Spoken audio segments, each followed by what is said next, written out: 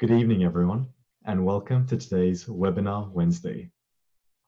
Today's webinar is part of our Vocational Discernment series, and we'll look at discerning the will of God in our own lives. Our speaker for today is none other than Reverend Dr. Lawrence Steigartel, Rector for the John Paul II Minor Seminary for our Sierra Malabar Eparchy of St. Thomas the Apostle, Melbourne. Lawrence Achin also holds a doctorate in dogmatic theology and is the Director for Kudumba Kutayama from the Sierra Malabar Synodal Commission. Before I hand it over to Lawrence Achin, just a few things as usual. Please have your Bibles and notebooks handy with you. If you have any questions during the session, please feel free to put them in the Q&A box, and this webinar is recorded for future reference. It is now my privilege to invite Reverend Dr. Lawrence Steigartel. Hello, good evening. I'm happy to be with you at this moment, and I hope this is a blessing from God to speak to you. ഞാൻ മലയാളത്തിലാണ് പറയാനായിട്ട് ഉദ്ദേശിക്കുന്നത്. നമ്മുടെ പ്രത്യേകമായിട്ടുള്ള സാഹചര്യം നമുക്കറിയാം. ഒരു വിധത്തിൽ നമ്മൾ വളരെ പ്രിവിലേജിലാണ് ഇങ്ങനെയുള്ള വെബിനാറുകൾ നടത്താനായിട്ട്. മറുവിധത്തിൽ നമ്മൾ വളരെ ലോക്ക്ഡാണ്. അതിൻ്റെ മധ്യത്തിൽ നിന്നിട്ടാണ് നമ്മൾ ഇങ്ങനൊരു സെമിനാർ ആരംഭിക്കുന്നത്. അതുകൊണ്ട് ഒരു നിമിഷം നമുക്കൊന്ന് പ്രാർത്ഥിക്കാം, പരിശുദ്ധ അമ്മയുടെ മധ്യസ്ഥം അപേക്ഷിക്കാം. നന്മ നിറഞ്ഞ പറയുമേ സ്വസ്തി, കർത്താവ് അങ്ങയുടെ കൂടെ സ്ത്രീകളിൽ അങ്ങ് അനുഗ്രഹിക്കപ്പെട്ടവളാവുന്നു, അങ്ങയുടെ ദുരത്തിൽ ഫലമായി ഈശോ അനുഗ്രഹിക്കപ്പെട്ടവനാവുന്നു. പരിശുദ്ധ മറിയമേ തമ്പുരാൻ്റെ അമ്മേ, പാപികളായ ഞങ്ങൾക്ക് വേണ്ടി ഇപ്പോഴും ഞങ്ങളുടെ മരണസമയത്ത് തമ്പുരാനോട് അപേക്ഷിച്ചുകൊള്ളണമേ. ആമേൻ. ഈശോ മിശിഹായ്ക്കും സ്തുതിയായിരിക്കട്ടെ. അഭിവന്യ ബോസ്കോ പിതാവ് നമ്മുടെ കൂട്ടത്തിലുണ്ട്. പിതാവിനെ പ്രത്യേകമായിട്ട് സ്നേഹത്തോടുകൂടെ സ്തുതി പറയുകയാണ് മറ്റെല്ലാവർക്കും. ഇങ്ങനെ ഒരു വെബിനാറിനെ കുറിച്ച് സൂചിൻ എന്നോട് പറഞ്ഞപ്പോൾ എനിക്ക് ആദ്യം അല്പം അത്ഭുതം തോന്നി. കാരണം നമ്മൾ എത്തി നിൽക്കുന്നത് ഇവിടെയാണ്. ഇത്രയും സാങ്കേതികമായിട്ടുള്ള വളർന്നിട്ടുള്ള കാലഘട്ടത്തിൽ നിൽക്കുന്നു. കേരളത്തിലിരുന്ന് ഞാൻ നിങ്ങളോട് സംസാരിക്കും. തീർച്ചയായിട്ടും അതൊരു അനുഭവവും അതുപോലെ തന്നെ ഒരു വലിയ പ്രതീക്ഷയും നൽകുന്നതാണ്. അതുകൊണ്ട് തന്നെ ഇതിലേക്ക് ഇനി വരുന്നവർക്കും വന്നവർക്കും പ്രത്യേകമായിട്ട് ആദ്യമേ ഞാൻ നന്ദി പറയുക. നമുക്കറിയാം, നമ്മുടെ കാലഘട്ടത്തിൽ വളരെ പ്രശ്നങ്ങളിലൂടെ നമ്മൾ കടന്നു പോവുകയാണ്. ഞാനൊരു അനുഭവം പറഞ്ഞത് ആരംഭിക്കാം. തൃശ്ശൂർ ഉപതയിലെ വളരെ പ്രസിദ്ധമായിട്ടുള്ള ഇടവകയാണ് സെയിൻറ്റ് ജോസഫ് ചർച്ച് പാവറട്ടി. വിശുദ്ധ ഔസേപ്പിതാവിൻ്റെ വലിയ മധ്യസ്ഥതയിലുള്ള പള്ളിയാണത്. ധാരാളം ഭക്തവിശ്വാസികളോട് വരികയും പ്രാർത്ഥിക്കുകയും ചെയ്യുന്നുണ്ട്. ബുധനാഴ്ചകളിലൊക്കെ ഏതാണ്ട് പള്ളി ഫുള്ളായിട്ടും 5ഉം 6ഉം കുർബാനകൾക്ക് ആളുകൾ വരും. അവിടെ യൂത്ത് വളരെ ആക്റ്റീവാണ്.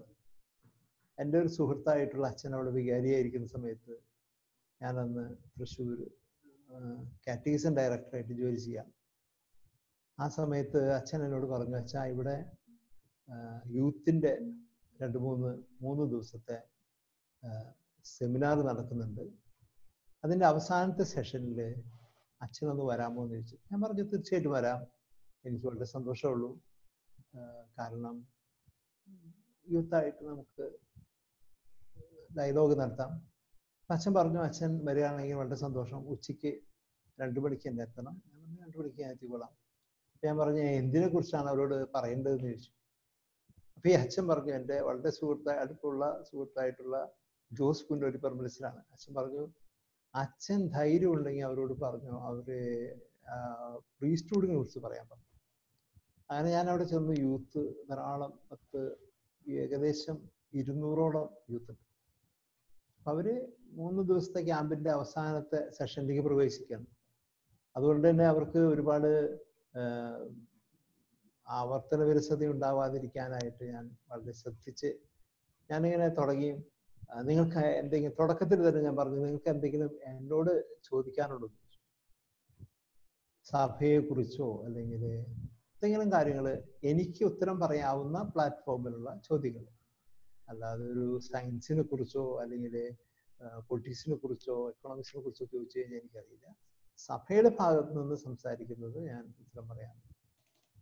അങ്ങനെ പറഞ്ഞപ്പോൾ ഒരു മിടുക്കനായിട്ട് ചെറുപ്പക്കാരൻ എഴുന്നേറ്റ് നിന്ന് അവൻ സ്വയം പരിചയപ്പെടുത്തി, ഞാൻ ബോംബെയിലെ IIT റിസർച്ച് ചെയ്തുകൊണ്ടിരിക്കുകയാണ്. Okay, very good. എനിക്ക് അച്ഛനോട് നേരിട്ടൊരു ചോദ്യം ചോദിക്കാനുണ്ട്. അപ്പൊ ഞാൻ ചോദിച്ചോളാൻ പറഞ്ഞു. അവൻ പറഞ്ഞു, അച്ഛാ വിഷമം വിചാരിക്കരുത്. Are you satisfied in your life? Being a priest, are you satisfied? സത്യം പറഞ്ഞു കഴിഞ്ഞാൽ ഞാൻ പെട്ടെന്നൊന്ന് ഷോക്കായി. കാരണം അങ്ങനെ ഒരു ചോദ്യം ചോദിക്കുന്നത് ഞാൻ തീരെ പ്രതീക്ഷിച്ചിട്ടുണ്ടായിരുന്നില്ല. ഞാൻ പ്രതീക്ഷിച്ചത് സഭ അങ്ങനെ ഇതെന്ത് ചെയ്തു, അല്ലെങ്കിൽ അങ്ങനെ എന്താണ് ദൈവശാസ്ത്രം എന്താ പറയുന്നത്, മറ്റേ കാര്യം എന്താ പറയുക, അങ്ങനെ വല്ല ചോദ്യങ്ങളാണ് ഞാൻ പ്രതീക്ഷിച്ചത്. എൻ്റെ തന്നെ ആത്മാവിനെ കുത്തുന്ന രീതിയിലുള്ള ചോദ്യം ഞാൻ തീരെ പ്രതീക്ഷിച്ചില്ല. ഞാൻ പറഞ്ഞു, ആദ്യം പകച്ചെങ്ങനെ അവനോട് പറഞ്ഞു, ഞാൻ ഉത്തരം പറയാം. വേറെ ആർക്കെങ്കിലും വേറെ ആരും ചോദിച്ചില്ല, ഇവന് മാത്രമേ ചോദ്യമുള്ളൂ. അതും ചോദ്യം നമ്മുടെ എന്താ പറയുക, ഏറ്റവും ബുദ്ധിമുട്ടിലാക്കുന്ന ഒരു ചോദ്യം, are you satisfied in your life? അപ്പൊ ഞാൻ വൺ വേർഡ് ആയിട്ടുള്ള ഉത്തരം പറഞ്ഞു, I am satisfied in my life. അപ്പോഴാണ് അവന്റെ അടുത്ത ചോദ്യം, why do you say that you are satisfied? ഞാൻ അതിന് ഉത്തരം പറഞ്ഞപ്പോൾ എനിക്ക് 2-3 മേഖലകളായിട്ട് തിരിച്ചിട്ട് ഞാൻ ഉത്തരം പറഞ്ഞു. ഒന്നാമത്തെ കാര്യമുള്ളത്, I am a priest and this priesthood is a gift from God. അത് വളരെ ചലഞ്ചിങ് ആയിട്ടുള്ള ഒരു ആശയമായിട്ടാണ് ഞാൻ എപ്പോഴും സ്വീകരിക്കാറുള്ളത്. എൻ്റെ പ്രീസ്റ്റ്ഹുഡ് എന്ന് പറയുന്നത് ദൈവത്തിൽ നിന്നുള്ള ഒരു ഗിഫ്റ്റാണ്. അഭിമന്യ ബോസ്കോ പിതാവ് ഇവിടെ ഇരിപ്പുണ്ട്. ബോസ്കോ പിതാവാണ് എൻ്റെ ഓർഡിനേഷനെ സുവിശേഷ പ്രസംഗം നടത്തിയത്. അഭിമന്യ പുണ്യചരിതനായിട്ടുള്ള ജോസഫ് കുണ്ടുകുളം തിരുമേനിയാണ് തിരുപ്പട്ട ശുശ്രൂഷയ്ക്ക് കാർമ്മികത്വം വഹിച്ചത്. സാധാരണ ബിഷപ്പ് പിതാവ് തിരുപ്പട്ട ശുശ്രൂഷയ്ക്ക് വരുമ്പോൾ പിതാവാണ് പ്രസംഗം പറയുക. പക്ഷെ ആ വർഷം പിതാവ് പറഞ്ഞു, ചമാച്ചന്മാരെ ആവശ്യമുള്ളവരെ ക്ഷണിച്ചുകൊള്ളാൻ പറഞ്ഞ്. ഞാൻ അങ്ങനെ എന്നെ പഠിപ്പിക്കുന്നതും ഞങ്ങളുടെയൊക്കെ ഗുരുനാഥനും വലിയ സ്നേഹത്തോടു കൂടെ മാത്രം കാണാൻ കഴിയുന്ന ഞങ്ങളുടെ സെമിനാരിയിൽ അന്ന് പഠിപ്പിച്ചുകൊണ്ടിരിക്കുന്ന ബോസ്കോ പുത്തൂർ പിതാവൻ, അന്ന് അദ്ദേഹം അച്ഛനെ ഏൽപ്പിച്ചു പ്രസംഗം. അങ്ങനെ ഓർഡിനേഷൻ ദിവസം വന്നു. ഡിസംബർ 28-ാം തീയതി ഉച്ച കഴിഞ്ഞ് 2:30-ക്കാണ് ഓർഡിനേഷൻ. ഓർഡിനേഷൻ ശുശ്രൂഷകൾ തുടങ്ങി. സുവിശേഷ പ്രസംഗമായപ്പോൾ അന്നത്തെ ബോസ്കോ അച്ഛൻ, ഇന്നത്തെ നമ്മുടെ എല്ലാവരുടെയും പിതാവായിരിക്കുന്ന ബോസ്കോ പുത്തൂർ പിതാവ് പ്രസംഗം തുടങ്ങിയത് ഒരു വാചകം പറഞ്ഞുകൊണ്ടാണ്. ആ വാചകം ഇങ്ങനെയാണ്, ഇന്ന് ഈ ഇടവകയ്ക്ക് ക്രിസ്തുമസ് ആണ്. സത്യം പറഞ്ഞു കഴിഞ്ഞാൽ ഞാൻ ആ പ്രസംഗം കേട്ടപ്പോൾ എനിക്ക് ആദ്യം ഒരു സംശയം തോന്നി. ക്രിസ്മസ് കഴിഞ്ഞ് 3 ദിവസം കഴിഞ്ഞല്ലോ, പിന്നെയാണ് ഇതാ പറയുന്നത് ഇന്ന് ക്രിസ്തുമസ് ആണ്. അപ്പൊ ഞാന് അല്പം പെട്ടെന്നൊരു വേറെ ചിന്തകൾ മനസ്സിൽ തോന്നി. ഞാനിങ്ങനെ അച്ഛൻ്റെ പ്രസംഗം നോക്കിയിരിക്കാം. അതിനുശേഷം അച്ഛൻ പറഞ്ഞു, ഇന്ന് ഇവിടെ ഈ അൾത്താരയില് പുതിയൊരു ക്രിസ്തു ജനിക്കുകയാണ്. എൻ്റെ അച്ഛൻ എൻ്റെ പേര് പറഞ്ഞിട്ട് പറഞ്ഞു, ഇന്നാള് പുരോഹിതനായിട്ട് ഉയർത്തപ്പെടും. പുരോഹിതനായിട്ട് ഉയർത്തപ്പെടുമ്പോൾ ആ വ്യക്തി ഒരു ക്രിസ്തുവായിട്ട് മാറുക. അച്ഛൻ്റെ പ്രസംഗം എനിക്ക് വളരെ ഇഷ്ടപ്പെട്ടു. ഞാനിപ്പോഴും ഇടയ്ക്ക് ആ പ്രസംഗം ഓർക്കുകയും അതിൻ്റെ മാധുര്യം ആസ്വദിക്കുകയും ചെയ്യാറുണ്ട്. എനിക്ക് അന്ന് തോന്നിയ വലിയൊരു ചിന്തയായിരുന്നു, ഞാൻ അല്ലെങ്കിൽ ദൈവത്താൽ തിരഞ്ഞെടുക്കപ്പെടുന്ന ഏത് വ്യക്തിയും ദൈവത്തിൻ്റെ സ്വന്തമാണ്, എ ഗിഫ്റ്റ് ഫ്രം ഗോഡ്. അതുകൊണ്ട് ഈ പയ്യനോട് ഞാൻ പറഞ്ഞു, ഞാൻ ആദ്യമായിട്ട് പറയുക, എൻ്റെ ജീവിതം എന്ന് പറയുന്നത് ദൈവം എനിക്ക് തന്നിട്ടുള്ള വലിയൊരു സമ്മാനമാണ്. ആ സമ്മാനത്തെ ഞാൻ സ്വീകരിക്കുമ്പോൾ തന്ന വ്യക്തി സന്തോഷത്തോടു കൂടെ തരുന്നു, സ്വീകരിക്കുന്ന വ്യക്തി സന്തോഷത്തോടു കൂടെ സ്വീകരിക്കുന്നു. തീർച്ചയായും അത് വലിയ ഒരു അനുഭവമായിട്ട് മാറും. ആ അനുഭവത്തിൽ സന്തോഷിക്കുന്ന വ്യക്തിയാണ് ഞാൻ. അതുകൊണ്ട് ദൈവത്തിൻ്റെ വലിയ ദാനമാണ് ഈ പ്രീസ്റ്റ്ഹുഡ് എന്നുള്ളത് ഞാൻ വിശ്വസിക്കുന്നു. അതനുസരിച്ച് ഞാൻ ജീവിക്കുകയും ചെയ്യുന്നു. എന്നോട് ചോദ്യം ചോദിച്ച ആ ചെറുപ്പക്കാരൻ വളരെ ശ്രദ്ധാപൂർവം ഇത് കേട്ടുകൊണ്ടിരിക്കുന്നുണ്ട്. എന്തുകൊണ്ടാണ് ഞാൻ അങ്ങനെ അത്രയും ശക്തമായിട്ട് പറഞ്ഞത് എന്ന് എൻ്റെ മനസ്സിൽ എനിക്കറിയാമായിരുന്നു. പക്ഷെ പല കുട്ടികളും പല രീതിയിൽ അതിനെ കാണുകയും അവർ തന്നെ പിന്നീട് തുടർന്ന് കുറെ ചർച്ചകളും സംശയങ്ങളൊക്കെ ചോദിക്കുന്നു. ദൈവത്തിന്റെ പ്രത്യേകമായിട്ടുള്ള ഈ ദാനം എന്ന് പറയുന്നത് ദൈവമാണ് നമുക്ക് തരുന്നത് എന്നുള്ളത് വലിയ സത്യമാണ്. It is a gift from God. മറ്റാർക്കും തരാൻ പറ്റാത്ത ഒരു ഗിഫ്റ്റാണ്. പക്ഷെ ആ ഗിഫ്റ്റ് നമ്മൾ സ്വീകരിക്കുവാനായിട്ട് നമ്മൾ എത്രമാത്രം തയ്യാറാകുന്നുണ്ട് എന്നുള്ളതാണ് വലിയ ഒരു സത്യം. എന്നെ ഈ ജീവിതത്തിൽ കടന്നു വന്നപ്പോൾ ഏറ്റവും സ്വാധീനിച്ചിട്ടുള്ള ആദ്യ കാലഘട്ടങ്ങളിൽ എന്നെ സ്വാധീനിച്ച് ഈ പൗരോഹിത്യത്തിലേക്ക് വരാൻ കാരണമായത് ഒരുപാട് ഘടകങ്ങളുണ്ട്. അതിലൊന്ന് ഒരുപക്ഷെ എല്ലാവരും പറയുന്നത് പോലെ എൻ്റെ മാതാപിതാക്കളായിരിക്കും. മാതാപിതാക്കൾ വലിയ ഘടകമാണ്. ഞാൻ ചെറിയ കുട്ടിയായിരിക്കുമ്പോൾ എൻ്റെ മരിച്ചുപോയ എൻ്റെ പിതാവ് എന്നെ പാവറട്ടി പള്ളിയിൽ, വീണ്ടും ഞാനിപ്പോൾ ഈ സെമിനാറിന് പോയ അതേ പള്ളിയിൽ 7ാം ക്ലാസ്സിൽ പഠിക്കുമ്പോൾ പോയത് ഞാൻ കൊണ്ടുപോയത് ഓർക്കുന്നുണ്ട്. അവിടെ ചെന്ന് ആള് പെരുന്നാൾ കുർബാനയാണ്. കുർബാനയ്ക്ക് അന്ന് പ്രസംഗം പറഞ്ഞത് അന്നത്തെ അവിഭക്ത തൃശ്ശൂർ രൂപതയുടെ പെട്ട സെബാസ്റ്റ്യൻ അരിക്കാട്ട് എന്ന് പറയുന്ന അച്ഛനാണ്. ഈ അച്ഛൻ ഭയങ്കര ഗംഭീരമായിട്ടുള്ള പ്രസംഗം ആൾക്കാരിൽ നിന്ന് പറയുന്നുണ്ട്. 7ാം ക്ലാസ്സുകാരന് മനസ്സിലാവുന്ന ഒരു കാര്യവും അതിനകത്ത് ഉണ്ടായിരുന്നില്ല. പക്ഷേ പ്രസംഗമൊക്കെ കഴിഞ്ഞ് ഞങ്ങൾ കുർബാനയ്ക്ക് കഴിഞ്ഞ് പുറത്തിറങ്ങിയപ്പോൾ അപ്പൻ എന്നോട് ചോദിച്ചു, എനിക്ക് വല്ലതും മനസ്സിലായോ ചോദിച്ചു. ഞാൻ പറഞ്ഞു, ഒന്നും മനസ്സിലായില്ല, ഭയങ്കര വലിയ കാര്യങ്ങൾ അദ്ദേഹം പറയുന്നത്. പക്ഷെ അപ്പൻ എന്നെ തിരുത്തി പറഞ്ഞു, അച്ഛൻ്റെ പ്രസംഗം നല്ല പ്രസംഗമായിരുന്നു, നീയും പഠിച്ച് വലുതായി വന്നു കഴിഞ്ഞാല് ഒരു പക്ഷെ നിനക്കും ഇതുപോലെ പ്രസംഗം പറയാനായിട്ട് ദൈവം സാഹചര്യം ഒരുക്കും. അതുകൊണ്ട് നീ നന്നായി പഠിച്ച് അതുപോലത്തെ ഒരു അച്ഛനാകണമെന്ന് അന്ന് എൻ്റെ അപ്പൻ എന്നെ ഉപദേശിച്ചത് ഞാൻ എന്നും ഓർക്കുന്നുണ്ട്. അതുപോലെ തന്നെ സംഭവിച്ചു എന്നുള്ളതാണ് ഒരു വലിയ സത്യം. ഞാൻ വൈദികനായ ശേഷം ആദ്യത്തെ വർഷം ഈ പാവറട്ടി പള്ളിയിലെ പെരുന്നാൾക്ക് പ്രസംഗം പറയാനായിട്ട് ഞാൻ പോയി. ഞാനവിടെ ചെന്ന് പ്രസംഗം പറയാനായിട്ട് ഒരുങ്ങി പള്ളിയിൽ ചെന്നു. കുർബാനയിൽ പങ്കെടുത്ത് പ്രസംഗത്തിന് നിന്നപ്പോൾ ഞാൻ മുന്നിലേക്ക് നോക്കി. പണ്ട് ഞാൻ ഇരുന്നൊരു സ്ഥലം ഉണ്ടായിരുന്നു.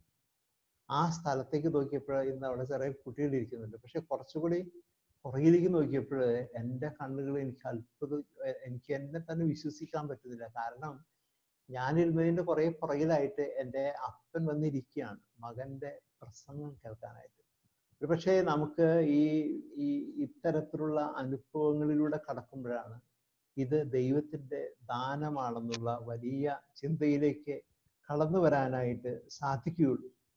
പക്ഷെ ഈ സമ്മാനം എന്ന് പറയുന്നത് എൻ്റെ സ്വാർത്ഥപരമായിട്ടുള്ള എൻ്റെ ഉപയോഗത്തിന് മാത്രമായിട്ടുള്ളത് മാറ്റുമ്പോഴാണ് ആധുനിക കാലഘട്ടത്തിൽ നമ്മൾ കാണുന്ന പ്രശ്നങ്ങൾ പോലെയുള്ള ചില പ്രശ്നങ്ങളൊക്കെ ഉടലെടുക്കുന്നത്. പലപ്പോഴും സമ്മാനങ്ങൾ നമ്മൾ മൂടി വെക്കാറാണ്, അല്ലെങ്കിൽ നമ്മൾ സ്വന്തമായിട്ട് കൊണ്ടു നടക്കും. നമ്മൾ ആർക്കും സമ്മാനം മറ്റുള്ളവർക്ക് കൊടുക്കുന്നതിൽ പരാജയപ്പെടുന്നുണ്ടോ എന്നുള്ളതാണ് ഇന്ന് ചിന്തിക്കേണ്ട വലിയൊരു വിഷയം. ദൈവത്തെ നമ്മൾ മനസ്സിലാക്കുകയും ദൈവത്തിൻ്റെ ചിന്തകള്, ദൈവികമായ ചിന്തകള്, ദൈവികമായിട്ടുള്ള അനുഗ്രഹങ്ങൾ നമുക്ക് ലഭിക്കുകയും ചെയ്യുമ്പോൾ പലപ്പോഴും നമ്മളത് മറ്റുള്ളവർക്ക് കൊടുക്കുന്നതിൽ വീഴ്ച വരുത്തുന്നുണ്ടോ എന്നുള്ളത് ഒരു വലിയ ചിന്തിക്കേണ്ട വലിയ വിഷയമാണ്. പക്ഷേ നമുക്ക് കൊടുക്കാത്തവരെ കുറിച്ച് വിമർശിക്കാനും അവരെ കുറിച്ച് കുറ്റം പറയാനായിട്ട് വളരെ എളുപ്പമാണ്. അത് വളരെ എളുപ്പമുള്ള, ലോകത്തിലെ ഏറ്റവും എളുപ്പമുള്ള കാര്യമാണ് അവരെ കുറിച്ച് കുറ്റം പറയുക. നമ്മളെല്ലാവരും ചെയ്യുന്നതാണ്, മറ്റുള്ളവരെ കുറിച്ച് കുറ്റം പറയും. ഏതിനും എന്തിനും കുറ്റം പറയാനായിട്ടുള്ള അറിവ് നമുക്കുണ്ട്, അല്ലെങ്കിൽ അതിനുള്ള ധൈര്യം നമുക്കുണ്ട്. പക്ഷേ ഞാൻ എന്ന് പറയുന്ന വ്യക്തി എന്തുമാത്രം പറയുന്ന കാര്യത്തോട് നീതി പുലർത്തുന്നുണ്ട് എന്നുള്ളത് പലപ്പോഴും നമ്മളൊരു സെൽഫ് ക്രിറ്റിസിസത്തിന് ഒരിക്കലും നമ്മൾ തയ്യാറാവാറില്ല. അതുകൊണ്ട് ഈ ഗിഫ്റ്റ് നമ്മൾ മറ്റുള്ളവർക്ക് കൊടുക്കുന്നതിൽ പരാജയപ്പെടുമ്പോഴാണ്, അല്ലെങ്കിൽ പരാജയപ്പെട്ടപ്പോഴാണ് നമ്മുടെയൊക്കെ മുഖത്ത് ദുഃഖം വന്നത്. സഭയിലും അത് തന്നെയാണ് സംഭവിക്കുന്നത്. എപ്പോഴെങ്കിലും ഗിഫ്റ്റ് കൊടുക്കാനായിട്ട് പരാജയപ്പെട്ടാലേ ദുഃഖമുണ്ടാകും. പക്ഷേ നമുക്കറിയാം, ഇന്ന് സഭ വലിയ സന്തോഷത്തോടു കൂടെ പറയാൻ പറ്റും, ദൈവത്തെ പിൻചെല്ലുവാൻ അല്ലെങ്കിൽ ദൈവിക തിരുമനസ്സനുസരിച്ച് ജീവിക്കുവാൻ തെരഞ്ഞെടുക്കപ്പെട്ടവർ, അത് മെത്രാനായാലും വൈദികനായാലും ഒരു സന്യാസിയായാലും ആത്മായ കുടുംബജീവിതം നയിക്കുന്നവരാണെങ്കിലും ഈ ഗിഫ്റ്റ് സ്വീകരിച്ച് കൊടുക്കാനായിട്ട് തയ്യാറായി കഴിഞ്ഞാൽ നമ്മളൊക്കെ വളരെ അനുഗ്രഹീതരാകുമെന്നതിൽ യാതൊരു സംശയമില്ല. പക്ഷെ നമുക്ക് ഉണ്ടാകേണ്ട വലിയൊരു ഗുണം, നമുക്ക് ആ ഗിഫ്റ്റ് കൈമാറാനായിട്ട് നമുക്ക് സാധിക്കണം. അതിനുള്ള വഴികൾ, അതിനുള്ള സാധ്യതകൾ നമ്മൾ കണ്ടെത്തുക എന്നുള്ളതാണ് നമുക്ക് നമ്മുടെ ജീവിതത്തിൽ നമ്മൾ സ്വീകരിക്കേണ്ട വലിയ തത്വം. ഒരു പക്ഷേ ഈ ഗിഫ്റ്റ് സ്വീകരിക്കുവാൻ നമുക്ക് ഇഷ്ടമായിരിക്കും, പക്ഷെ കൈമാറാനായിട്ട് അവിടെയാണ് ഒരു പുരോഹിതന്റെ പ്രധാനമായിട്ടുള്ള റോള് വരുന്നത്. ഒരു പുരോഹിതൻ അവനെ തന്നെ മറ്റുള്ളവർക്ക് കൊടുക്കുക. നമുക്കറിയാം ഇന്ന് അത് സാധ്യമാകുന്നത് പ്രധാനമായിട്ടും പുരോഹിതന്റെ കൂദാശ പരികർമ്മങ്ങളിലൂടെയാണ്. എങ്ങനെയാണ് ആ കൂദാശ പരികർമ്മങ്ങളിലൂടെ അവനത് ഗിഫ്റ്റ് കൊടുക്കാൻ? ഓരോ കൂദാശയും പരികർമ്മം ചെയ്യുമ്പോൾ നമുക്കറിയാം നമ്മൾ ക്രിസ്തുവിനെ നൽകുക. അതുകൊണ്ട് ഈ പ്രീസ്റ്റ്ഹുഡ് എന്ന് പറയുന്ന ദൈവത്തിന്റെ വലിയ ദാനത്തെ അത് മറ്റുള്ളവർക്ക് കൊടുക്കാനായിട്ട് നമുക്ക് സാധിക്കണം. ഒരു വൈദികന്റെ ജീവിതത്തിൽ നോക്കിക്കഴിഞ്ഞാൽ അവന്റെ ഏറ്റവും പ്രധാനമായിട്ടുള്ള ഉത്തരവാദിത്തങ്ങളിലൊന്ന് കൂദാശകളുടെ പരികർമ്മമാണ്. കൂദാശകൾ പരികർമ്മം ചെയ്യാനാണ് വൈദികൻ അഭിഷിക്തനാവുന്നത് പ്രഥമമായിട്ട്. രണ്ടാമതായിട്ട് വചനം പ്രഘോഷിക്കാനായിട്ട്. പിന്നീടാണ് മറ്റുള്ള എല്ലാ കാര്യങ്ങളും വരുന്നത്. ഒരുപക്ഷെ കൂദാശകളുടെ പരികർമ്മം, ഞാൻ ഈ തൃശ്ശൂരെ അടുത്തുള്ള സെയിന്റ് ആൻസ് എന്ന് പറയുന്ന ഇടവകയിലെ വികാരിയായിരുന്നു. അവിടെ വെച്ച് എനിക്കൊരു ഭയങ്കരമായിട്ട് അനുഭവം ഉണ്ടായി. അത് ഇതാണ്, ഒരു യങ് കപ്പിൾ, അവൻ കല്യാണം കഴിഞ്ഞ് ഒരു 8-10 വർഷമായിട്ടുണ്ട്. അവനൊരിക്കൽ പള്ളിയിൽ വന്നു, എന്നിട്ട് എന്നോട് പറഞ്ഞു, "അച്ഛാ, ഞാൻ ഇന്ന സ്ഥലത്താണ് താമസിക്കുന്നത്, എനിക്ക് ഈ ഇടവകയിൽ നിന്ന് മാറിപ്പോകണം, അതുകൊണ്ട് എനിക്ക് ഇന്ന ഇടവകയിലേക്ക് ഒരു ലെറ്റർ വേണം." ഞാൻ പറഞ്ഞു, "ലെറ്റർ കൊടുക്കാമെന്ന്." ഞാൻ ലെറ്റർ കൊടുത്തു. അവൻ ലെറ്ററൊക്കെ കൊണ്ടുപോയി. പിന്നെ ഞാൻ അന്വേഷിച്ചില്ല, അവൻ അവിടെ ഇടവകയിൽ മറ്റേ ഇടവകയിൽ ചേർന്നുണ്ടാവുന്നത്. ഒരു 2 ആഴ്ച കഴിഞ്ഞപ്പോൾ അവൻ തിരിച്ചു വന്നു. അവൻ തിരിച്ചു വന്നിട്ട് പറഞ്ഞു, "അച്ഛാ, ഞാൻ അവിടെ വീട് വാടകയ്ക്കാണ് പോയത്, പക്ഷെ അവിടെ താമസിക്കാൻ പറ്റില്ല, ഞാൻ തിരിച്ചു പോരാണ്." കാരണം ചോദിച്ചപ്പോൾ എന്നെ അത്ഭുതപ്പെടുത്തിയത്, അവന്റെ ജോലി സമയത്ത്, ജോലിക്ക് പോകുന്ന സമയത്ത് അതിനെ അഡ്ജസ്റ്റ് ചെയ്തിട്ട് കുർബാനയ്ക്ക് പോകാനായിട്ട് അവിടെ ഒന്നും സൗകര്യമില്ല. അവനത് വേണ്ടെന്ന് വെച്ച് ആ വീട്, ജോലി അടുത്താണ് പക്ഷെ കുർബാന സൗകര്യമില്ല. അവൻ തിരിച്ചു വന്നിട്ട് പറഞ്ഞു, "ഞാൻ ഇവിടെ തന്നെ പഴയ വീട്ടിൽ തന്നെ താമസിക്കുകയാണ്, ചെറിയൊരു പഴയ വീടുണ്ട്, അവന് അവിടെ തന്നെ താമസിക്കുകയാണ്. എനിക്ക് ജോലിക്ക് പോകാൻ കുറച്ച് ബുദ്ധിമുട്ടുണ്ട്, പക്ഷെ എന്നാലും എനിക്ക് എന്നും കുർബാനയ്ക്ക് പോകാൻ സാധിക്കും."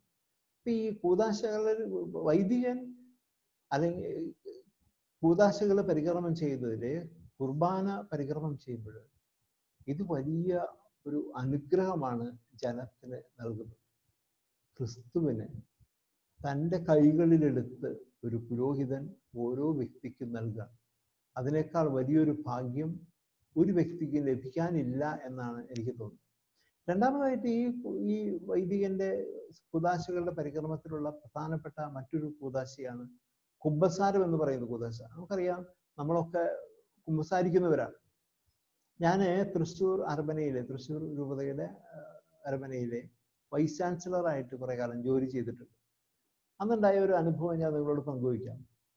അവിടെ ഞങ്ങൾക്ക് അന്നത്തെ ഞങ്ങളുടെ വികാരി ജനറൽ മോൺസിഞ്ഞോർ ഇഗ്നേഷ്യസ് ചാലിശ്ശേരി, അദ്ദേഹം മരിച്ചുപോയി. അപ്പം അദ്ദേഹം വളരെ പങ്ക്ച്വാലിറ്റി പാലിക്കുന്ന ഒരാളാണ്. കൃത്യസമയത്ത് അദ്ദേഹം ഓഫീസിൽ വരും, കൃത്യസമയത്ത് പോകും. പങ്ക്ച്വാലിറ്റിയിൽ ഇത്രയും നമുക്ക് അനുകരണീയനായിട്ടുള്ള മറ്റൊരാളെ ഞാൻ കണ്ടിട്ടില്ല. അത്രയും പങ്ക്ച്വലാണ് അദ്ദേഹം. ഒരിക്കലും നേരം വൈകില്ല. അദ്ദേഹം ഉച്ചയ്ക്ക് 12:30 ഭക്ഷണത്തിന് പോയി കഴിഞ്ഞാൽ പിന്നെ 2:30 തിരിച്ചു വരിക, ഉച്ചയ്ക്കുള്ള റെസ്റ്റൊക്കെ. ആ സമയം മുഴുവൻ എനിക്ക് ഫ്രീ ആണ്. ഞാൻ 12:30 തൊട്ട് 2:00 വരെ ഫ്രീ ആണ്. ഞാൻ കൊച്ചച്ഛനായിരിക്കുന്ന സമയമാണ്. അപ്പൊ ഞാൻ കരുതി, എന്നാൽ ഈ സമയത്ത് നമുക്ക് ഒരു പതിവായിട്ട് തൃശ്ശൂര് ബസലിക്ക പുത്തമ്പള്ളിയിൽ പോയി ആരാധനയിൽ പങ്കുകൊള്ളണം. അവിടെ 12 മണിക്കൂറും ആരാധനയ്ക്ക് എഴുന്നള്ളിച്ച് വെച്ചിട്ടുള്ള സ്ഥലമാണ്. ഞാൻ സ്ഥിരമായിട്ട് അവിടെ ആരാധനയ്ക്ക് പോകാറുണ്ട്. ആരാധനയ്ക്ക് പോകുമ്പോൾ അവിടെ കുമ്പസാരക്കൂടുകളുടെ 2 സൈഡിലും ആളുകൾ ഇങ്ങനെ ക്യൂ നിൽക്കുന്നത് കാണാം. ഞാൻ കുമ്പസാരിപ്പിക്കാതിരിക്കാതെ ഞാൻ നേരെ ആരാധനാ കേന്ദ്രത്തിൽ പോയി ആരാധന നടത്തി തിരിച്ചു പോയി, കുറച്ച് കഴിഞ്ഞ് തിരിച്ചു പോയി. അപ്പൊ ഈ കുമ്പസാരിപ്പിക്കാൻ വരുന്ന വൈദികരെ കുറെ കഴിയുമ്പോൾ എഴുന്നേറ്റ് അവര് ഉച്ചഭക്ഷണത്തിനായിട്ട് പോയിട്ടുണ്ടോ. അപ്പൊ ജനങ്ങൾ ഇങ്ങനെ കാത്തു നിൽക്കുന്നുണ്ട്. അപ്പൊ സ്ഥിരമായിട്ട് ഞാനൊരു 15 മിനിറ്റ് പള്ളിയകത്ത് ഇരുന്ന് ആരാധനയ്ക്ക് ഇരുന്ന് ഇതൊരു 20-30 മിനിറ്റ് കുമ്പസാരിപ്പിക്കാറ് പതിവുണ്ട് സാധാരണയായിട്ട് എല്ലാ ദിവസവും. അങ്ങനെ ഞാനൊരിക്കൽ കുമ്പസാരിപ്പിക്കാനായിട്ട് കുമ്പസാരക്കൂട്ടിൽ വന്നിരുന്ന് കുമ്പസാരം ആരംഭിച്ച് 1-2 പേരെ കുമ്പസാരിപ്പിച്ചു കഴിഞ്ഞ് എൻ്റെ വലതുഭാഗത്തുള്ള വ്യക്തിയെ കുമ്പസാരിപ്പിച്ചതിന് ശേഷം ഞാൻ അദ്ദേഹത്തോട് അവസാനം ആശീർവാദം കൊടുക്കുന്നതിന് മുമ്പ് ചെറിയൊരു ഉപദേശം പറഞ്ഞുകൊണ്ടിരിക്കുമ്പോൾ ഇടതുഭാഗത്ത് ഒരു സ്വരം കിട്ടി. ഈ നമ്മുടെ തൊണ്ടയിൽ അങ്ങനെയുള്ള ഒരു സ്വരം. അപ്പൊ എനിക്ക് ആ സ്വരം കേട്ടപ്പോഴും വളരെ പരിചയമുള്ള ഒരു സ്വരമാണ്. എനിക്ക് വളരെ പരിചയമുള്ള ഒരു സ്വരമാണ്. അപ്പൊ ഞാൻ ദൈവമേ ഈ സ്വരം ആരാണെന്ന് മനസ്സിലാവുന്നില്ല, പക്ഷെ വളരെ പരിചയമുള്ള ഒരു സ്വരം, വളരെ വളരെ പരിചയമുള്ള ഒരു സ്വരം. അപ്പൊ ഞാൻ ആകാംക്ഷയോടുകൂടി ഈ വ്യക്തിയെ ആശീർവാദം കൊടുത്തതിന് ശേഷം ഇടത്തോട്ട് വരുന്ന ആശീർവദിക്കാനായിട്ട് കൈ പൊക്കിയപ്പോൾ എൻ്റെ കൈകൾ നിശ്ചലമായി പോയി എന്നുള്ളതാണ് വലിയ സത്യം.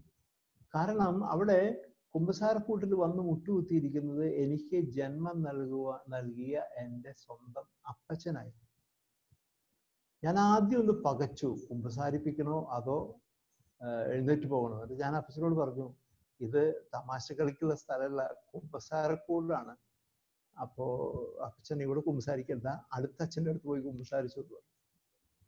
ഒരു പുരോഹിതൻ കൂദാശകൾ പരികർമ്മം ചെയ്യുന്നതിൽ ദൈവത്തിന്റെ സ്വന്തം ആണ് എന്നുള്ളത് എന്നെ ഏറ്റവും ശക്തമായിട്ട് പഠിപ്പിച്ചത് അപ്പച്ചനായിരുന്നു. അപ്പച്ചൻ പറഞ്ഞു, ഞാൻ വന്നിരിക്കുന്നത് എൻ്റെ മകൻ്റെ അടുത്തല്ല, ഞാൻ വന്നിരിക്കുന്നത് ഈശോയുടെ അടുത്താണ്. അതുകൊണ്ട് നീ എൻ്റെ കുമ്പസാരം കേൾക്കുന്നതിൽ ഒരു കുഴപ്പമില്ല, ഞാൻ കുമ്പസാരിക്കാൻ പോവാന്ന് പറഞ്ഞ് അപ്പച്ചൻ കുമ്പസാരത്തിന്റെ ജപം ചൊല്ലി. ഞാൻ ഇന്നേ വരെ എൻ്റെ ജീവിതത്തിൽ ഇതുപോലെ ഒരു അസന്നിഗ്ധാവസ്ഥ, അല്ലെങ്കിൽ എന്താ പറയാ, നമുക്ക് വിവരിക്കാൻ പറ്റാത്ത ഒരവസ്ഥയിലായിരുന്നു ഞാൻ. എങ്ങനെ ഇത് കുമ്പസാരം അവസാനിപ്പിക്കും. അപ്പൻ എന്തൊക്കെയോ പറഞ്ഞു, ഞാൻ എന്തൊക്കെയോ അങ്ങോട്ടും പറഞ്ഞു. ഞാൻ അപ്പച്ചൻ എഴുന്നേറ്റ് പോയതിന് പിന്നാലെ ഞാനും എഴുന്നേറ്റ് പോയി. പിന്നെ ആരും കുമ്പസാരിപ്പിക്കാനുള്ളത്. നോക്കൂ, ഒരു പുരോഹിതൻ കൂദാശകൾ പരികർമ്മം ചെയ്യുമ്പോൾ സ്വന്തം മാതാപിതാക്കൾ പോലും അവൻ്റെ മുമ്പിൽ കൂദാശകൾ സ്വീകരിക്കാൻ അണയുവാനായിട്ട് ദൈവം അവനെ ഒരുക്കുന്നുണ്ട് എന്നുള്ളതാണ്.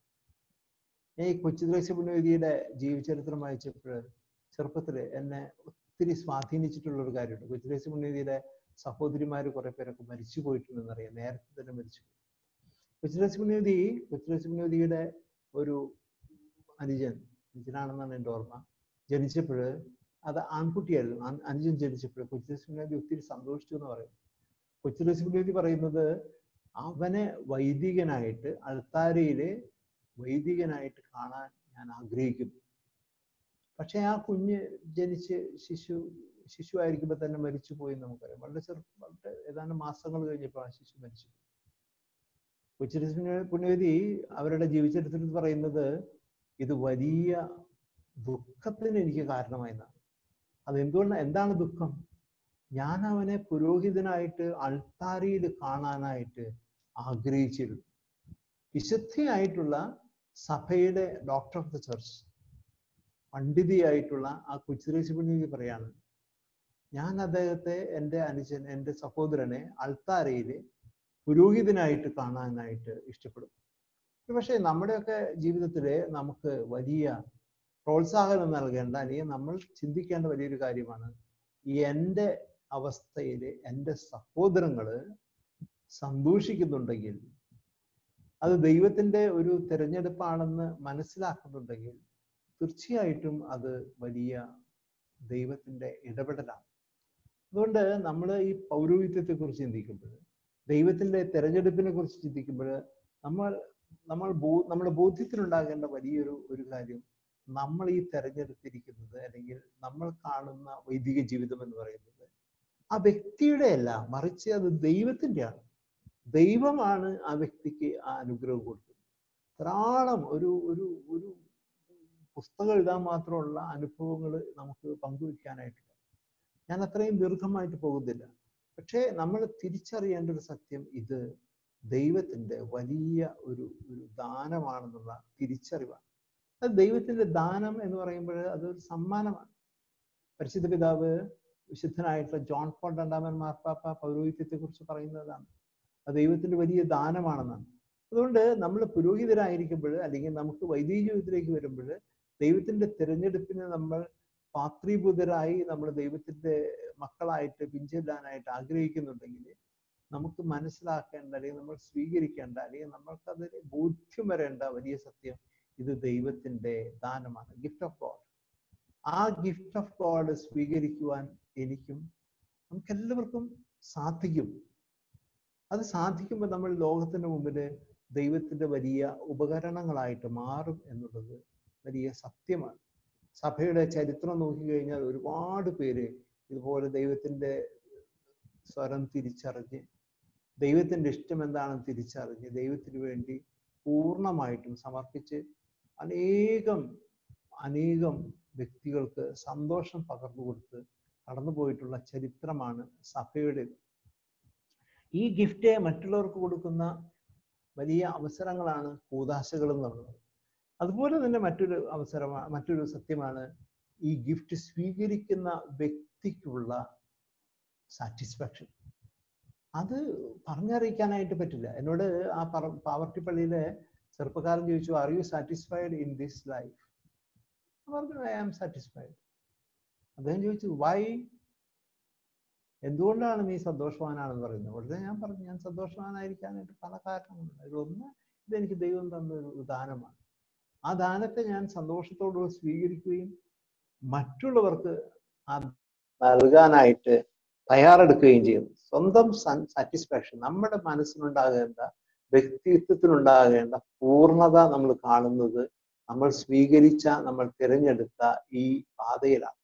ഒരുപക്ഷെ വൈദികനാകാനായിരിക്കാം, അല്ലെങ്കിൽ വേറെ ഏതെങ്കിലും രീതിയിലാണെങ്കിലും ആ തെരഞ്ഞെടുത്ത പാതയില് ഞാനും നിങ്ങളും സാറ്റിസ്ഫൈഡ് അല്ലെങ്കിൽ നമ്മൾ we are in the wrong track. ഞാൻ തൃശ്ശൂർ അതിരൂപതയുടെ ഫാമിലി അപ്പോസ്റ്റേറ്റിന്റെ ഡയറക്ടർ ആയിരുന്നു കുറേ കാലം. ഞാൻ ഏറ്റവും വിഷമിച്ചിട്ടുള്ളത് ഫാമിലി അപ്പോസ്റ്റേറ്റിൽ ജോലി ചെയ്യാനാണ്. ഏറ്റവും സാധാരണ അച്ഛന്മാരും പലരും വലിയ വ്യക്തികളൊക്കെ പറയുന്നു ഫാമിലി അപ്പോസ്റ്റേറ്റിൽ ജോലി ചെയ്യുന്നത് നല്ലതാണ്, വളരെ എക്സ്പീരിയൻസ് ഉണ്ട്, വളരെ അനുഭവം. പക്ഷെ എന്നെ സംബന്ധിച്ച് ഏറ്റവും വിഷമം നിറഞ്ഞ കാലഘട്ടം ഫാമിലി അപ്പോസ്റ്റേറ്റിൽ ജോലി ചെയ്ത കാലം. അത് ബാഹ്യമായിട്ടുള്ള ഒരു പ്രശ്നങ്ങൾ കൊണ്ടുമല്ല, മറിച്ച് എല്ലാ ദിവസവും എന്ന് പറയുന്നത് പോലെ നമുക്ക് പ്രശ്നങ്ങൾ, കുടുംബ പ്രശ്നങ്ങൾ കൈകാര്യം ചെയ്യും. ഒരുപാട് പേര് കുടുംബ പ്രശ്നങ്ങളായിട്ട് വരുന്നത് ഞാൻ കണ്ടിട്ടുണ്ട്. ഒരുപാട് സമയം, മണിക്കൂറുകൾ നമ്മൾ ഇരുന്ന് കേൾക്കണം. ഞാനിങ്ങനെ പലപ്പോഴും വിഷമത്തോടുകൂടി ആലോചിക്കാറുണ്ട്, എന്തുകൊണ്ട് ഓരോ വ്യക്തിയും തെരഞ്ഞെടുത്ത പാതയിൽ അവർ സന്തുഷ്ടരാകുന്നില്ല? ഒരുപക്ഷെ ആ തെരഞ്ഞെടുത്ത പാതയുടെ പ്രശ്നമാണെന്ന് പറയാനാണ് ഇന്നത്തെ പ്രത്യേകിച്ചും ചില സോഷ്യൽ മീഡിയയുടെ നേതാക്കന്മാർക്ക് എപ്പോഴും നാവ് പൊന്തുന്നത് അതിനു വേണ്ടിയാണ്. ആ പാത ശരിയല്ല. പക്ഷെ ഈ പാത തെരഞ്ഞെടുക്കുന്നത് നമ്മൾ ഓരോരുത്തരും സ്വതന്ത്രമായിട്ടാണ്, നമ്മുടെ ഇഷ്ടത്തിനനുസരിച്ചാണ്. അതുകൊണ്ട് നമ്മുടെ ഇഷ്ടത്തിനനുസരിച്ച് തിരഞ്ഞെടുത്തൊരു പാതയിൽ എവിടെയെങ്കിലും പ്രശ്നം വരുമ്പോൾ അത് വലിയ കോലാഹലത്തില് അവസാനിപ്പിക്കുന്ന രീതിയിൽ, വലിയ ശത്രുതയിൽ, വലിയ വഴക്കിൽ അവസാനിക്കുന്ന രീതിയിൽ പോകുന്നുണ്ടെങ്കിൽ തെരഞ്ഞെടുത്ത പാത മനസ്സിലാക്കാനോ സ്വീകരിക്കാനോ മനസ്സില്ലാതെ മറ്റെന്തോ കണ്ടുകൊണ്ട് പോയി എന്നുള്ളത്. നമുക്ക് അല്പം ഗൗരവമായിട്ടുള്ള, ഒരു പക്ഷെ ചിലപ്പോൾ അല്പം ക്രൂരമായിട്ടുള്ള ഒരു ഉദാഹരണമായിരിക്കും ഞാൻ പറയാൻ പോകുന്നത്. നമുക്കറിയാം, യൂദാസിന്റെ ചരിത്രം നമുക്കറിയാം. യൂദാസ് ഒരു പാത തെരഞ്ഞെടുത്തു. അത് പൈസയ്ക്ക് വേണ്ടി, പണം ലക്ഷ്യമാക്കിക്കൊണ്ട് സ്വന്തം ഗുരുവിനെ ഒറ്റിക്കൊടുക്കുക എന്നുള്ള പാതയാണ് യൂദാസ് തെരഞ്ഞെടുത്തത്. സാധാരണ രീതിയിൽ പണമുണ്ടാക്കാനായിട്ട് ഏത് വക്രതയും എന്തും ചെയ്യാമെന്ന് പഠിപ്പിക്കുന്ന, അല്ലെങ്കിൽ അങ്ങനത്തെ ബോധ്യങ്ങൾ തരുന്ന ഒരു കാലഘട്ടത്തിലാണ് നമ്മൾ ജീവിക്കുന്നത്. അതിലേക്ക് ഞാൻ പോകുന്നില്ല. പക്ഷെ യൂദാസ് പണം ഉണ്ടാക്കാനായിട്ട് ഇത് തിരഞ്ഞെടുത്തു. പക്ഷെ എന്ത് സംഭവിച്ചു? കുറെ കഴിഞ്ഞപ്പോഴേ യൂദാസ് തന്നെ നിരാശയോടുകൂടെ, വളരെ നിരാശയോടുകൂടെ ജീവിതം അവസാനിപ്പിക്കേണ്ടി വന്നു എന്ന് നമുക്കറിയാം. അത് യൂദാസ് തിരഞ്ഞെടുത്ത പാതയുടെ പ്രശ്നമായിരുന്നു. പണമാണ് തന്നെ നയിക്കുന്നത് എന്നുള്ള, അല്ലെങ്കിൽ പണത്തിലൂടെ തനിക്ക് മുന്നോട്ട് പോകാമെന്നുള്ള തെറ്റിദ്ധാരണയില് യൂദാസ് ഗുരുവിനെ ഒറ്റിക്കൊടുക്കുക. ഇത് എല്ലാ മേഖലയിലും സംഭവിക്കാം. കുടുംബങ്ങളിൽ സംഭവിക്കാം, വൈദിക ജീവിതത്തിൽ സംഭവിക്കാം, സമർപ്പിത ജീവിതത്തിൽ സംഭവിക്കാം, എല്ലാ മേഖലയിലും സംഭവിക്കാം. ഇവിടെ നമ്മൾ, ഒരു വ്യക്തി ദൈവത്തിന്റെ സ്വരം കേട്ട് ഏത് പാതയിലേക്ക് കടന്നുവോ അവിടെ വിശ്വസ്തയോടുകൂടെ നിൽക്കാനായിട്ട് സാധിക്കണം. എങ്കിൽ മാത്രമേ അവന് ഉള്ളിൻ്റെ ഉള്ളില് സന്തോഷം ഉണ്ടാവുള്ളൂ. അല്ലെങ്കിൽ ആ വ്യക്തി നിത്യം ദുഃഖത്തിന്റെയും നിരാശയുടെയും വ്യക്തികളായിട്ട് മാറും. ഇന്ന് നമ്മുടെ മുമ്പില് ഒരു വഴി പിഴച്ച സംസ്കാരമാണ് വിടർന്നു വരുന്നത്. ഉദാഹരണത്തിന് കേരളത്തിലെ വളരെ പ്രസിദ്ധനായിട്ടുള്ള ഒരു എഴുത്തുകാരനുണ്ട്, ഒരു സലേഷ്യൻ വൈദികനാണ്, ഫ്രാൻസിസ് കാരക്കാട്ട്. അദ്ദേഹത്തിന്റെ മനോഹരമായിട്ടുള്ള രചനകള് ഡോൺ ബോസ്കോ എന്ന് പറയുന്ന മാസികയിൽ ധാരാളം വരാറുണ്ട്. ഒരു പ്രാവശ്യം അദ്ദേഹം എഴുതിയത് എന്തുകൊണ്ട് സമൂഹത്തിൽ പ്രശ്നങ്ങൾ ഉണ്ടാകും. അദ്ദേഹം അത് അനലൈസ് ചെയ്തിരിക്കുന്നത് ഒരു പക്ഷേ ശാസ്ത്രീയമായിട്ട് ഒരു സോഷ്യോളജിസ്റ്റ് അത് അനലൈസ് ചെയ്യുമ്പോൾ വേറെ കാരണങ്ങളൊക്കെ കാണാമെന്നുണ്ടെങ്കിലും അദ്ദേഹം അനലൈസ് ചെയ്ത് പറയുന്നത് ഇന്നത്തെ ജനങ്ങൾ കാണുകയും കേൾക്കുകയും ചെയ്യുന്നത് ഇതുപോലെ വഴി പിഴച്ച ഒരു സംസ്കാരമാണ്. കാരണം അദ്ദേഹം ഒരു ഉദാഹരണം എടുക്കുന്നത് സിനിമകളെ കുറിച്ചാണ്. കേരളത്തിലെ മലയാളം സിനിമകളെ കുറിച്ചാണ് അദ്ദേഹം പഠിച്ച് വളരെ ആധികാരികമായിട്ടാണ് അദ്ദേഹം ചെയ്യുന്നത്. അദ്ദേഹം പറയാണ് ഒരു കാലഘട്ടത്തിൽ 2-3 വർഷത്തെ സിനിമകൾ പഠിച്ച് അതിന്റെ പ്രമേയങ്ങൾ, എന്തൊക്കെ തീമുകളാണ് കൈകാര്യം ചെയ്യുന്നത് പറയുമ്പോൾ, ഒന്ന്, എനിക്ക് ആഗ്രഹിച്ച രീതിയിൽ പണം ഉണ്ടാക്കാൻ എന്ത് മാർഗവും സ്വീകരിക്കാം എന്നുള്ള തീമാണ്. 2, അല്പം കൂടെ വിപ്ലവാത്മകമാണ്, ഒരുപക്ഷെ നമുക്ക് അല്പം കേൾക്കുമ്പോൾ ഇഷ്ടമില്ലാത്തൊരു കാര്യമായിരിക്കും. ഞാൻ ആഗ്രഹിച്ച എൻ്റെ ജീവിത പങ്കാളിയെ ഏത് രീതിയിലും ഏത് വഴിയിലൂടെയും നേടിയെടുക്കാനായിട്ട് സാധിക്കും. അങ്ങനെയുള്ള കുറെ പ്രശ്നങ്ങളിലേക്ക് നയിക്കുന്ന സിനിമകളാണ് ഇന്നത്തെ കേരളത്തിന്റെ വലിയ അപകടമെന്ന് ഫ്രാൻസിസ് അച്ഛൻ എഴുതി വെച്ചിട്ടുണ്ട്. ഇത് ഈ കേരളത്തെ മാത്രമല്ല, ലോകം മുഴുവൻ ഇതൊരു പ്രശ്നമാണ്. ഈ പോകുന്ന വഴിയിൽ, നമ്മൾ തിരഞ്ഞെടുക്കുന്ന വഴിയിൽ നമുക്ക് സാറ്റിസ്ഫാക്ഷൻ ഇല്ലാതെ നമ്മൾ മുന്നേറുകയാണ്. അത് പരാജയമായിരിക്കും. നമുക്കറിയാം എത്രയോ വിശുദ്ധര്, മരിയ ഗോരെത്തി, നമുക്കറിയാം വളരെ വിശുദ്ധിയായിട്ടുള്ള മരിയ ഗോരെത്തി ചെറുപ്പത്തിൽ മരിക്കേണ്ടി വന്ന വിശുദ്ധ.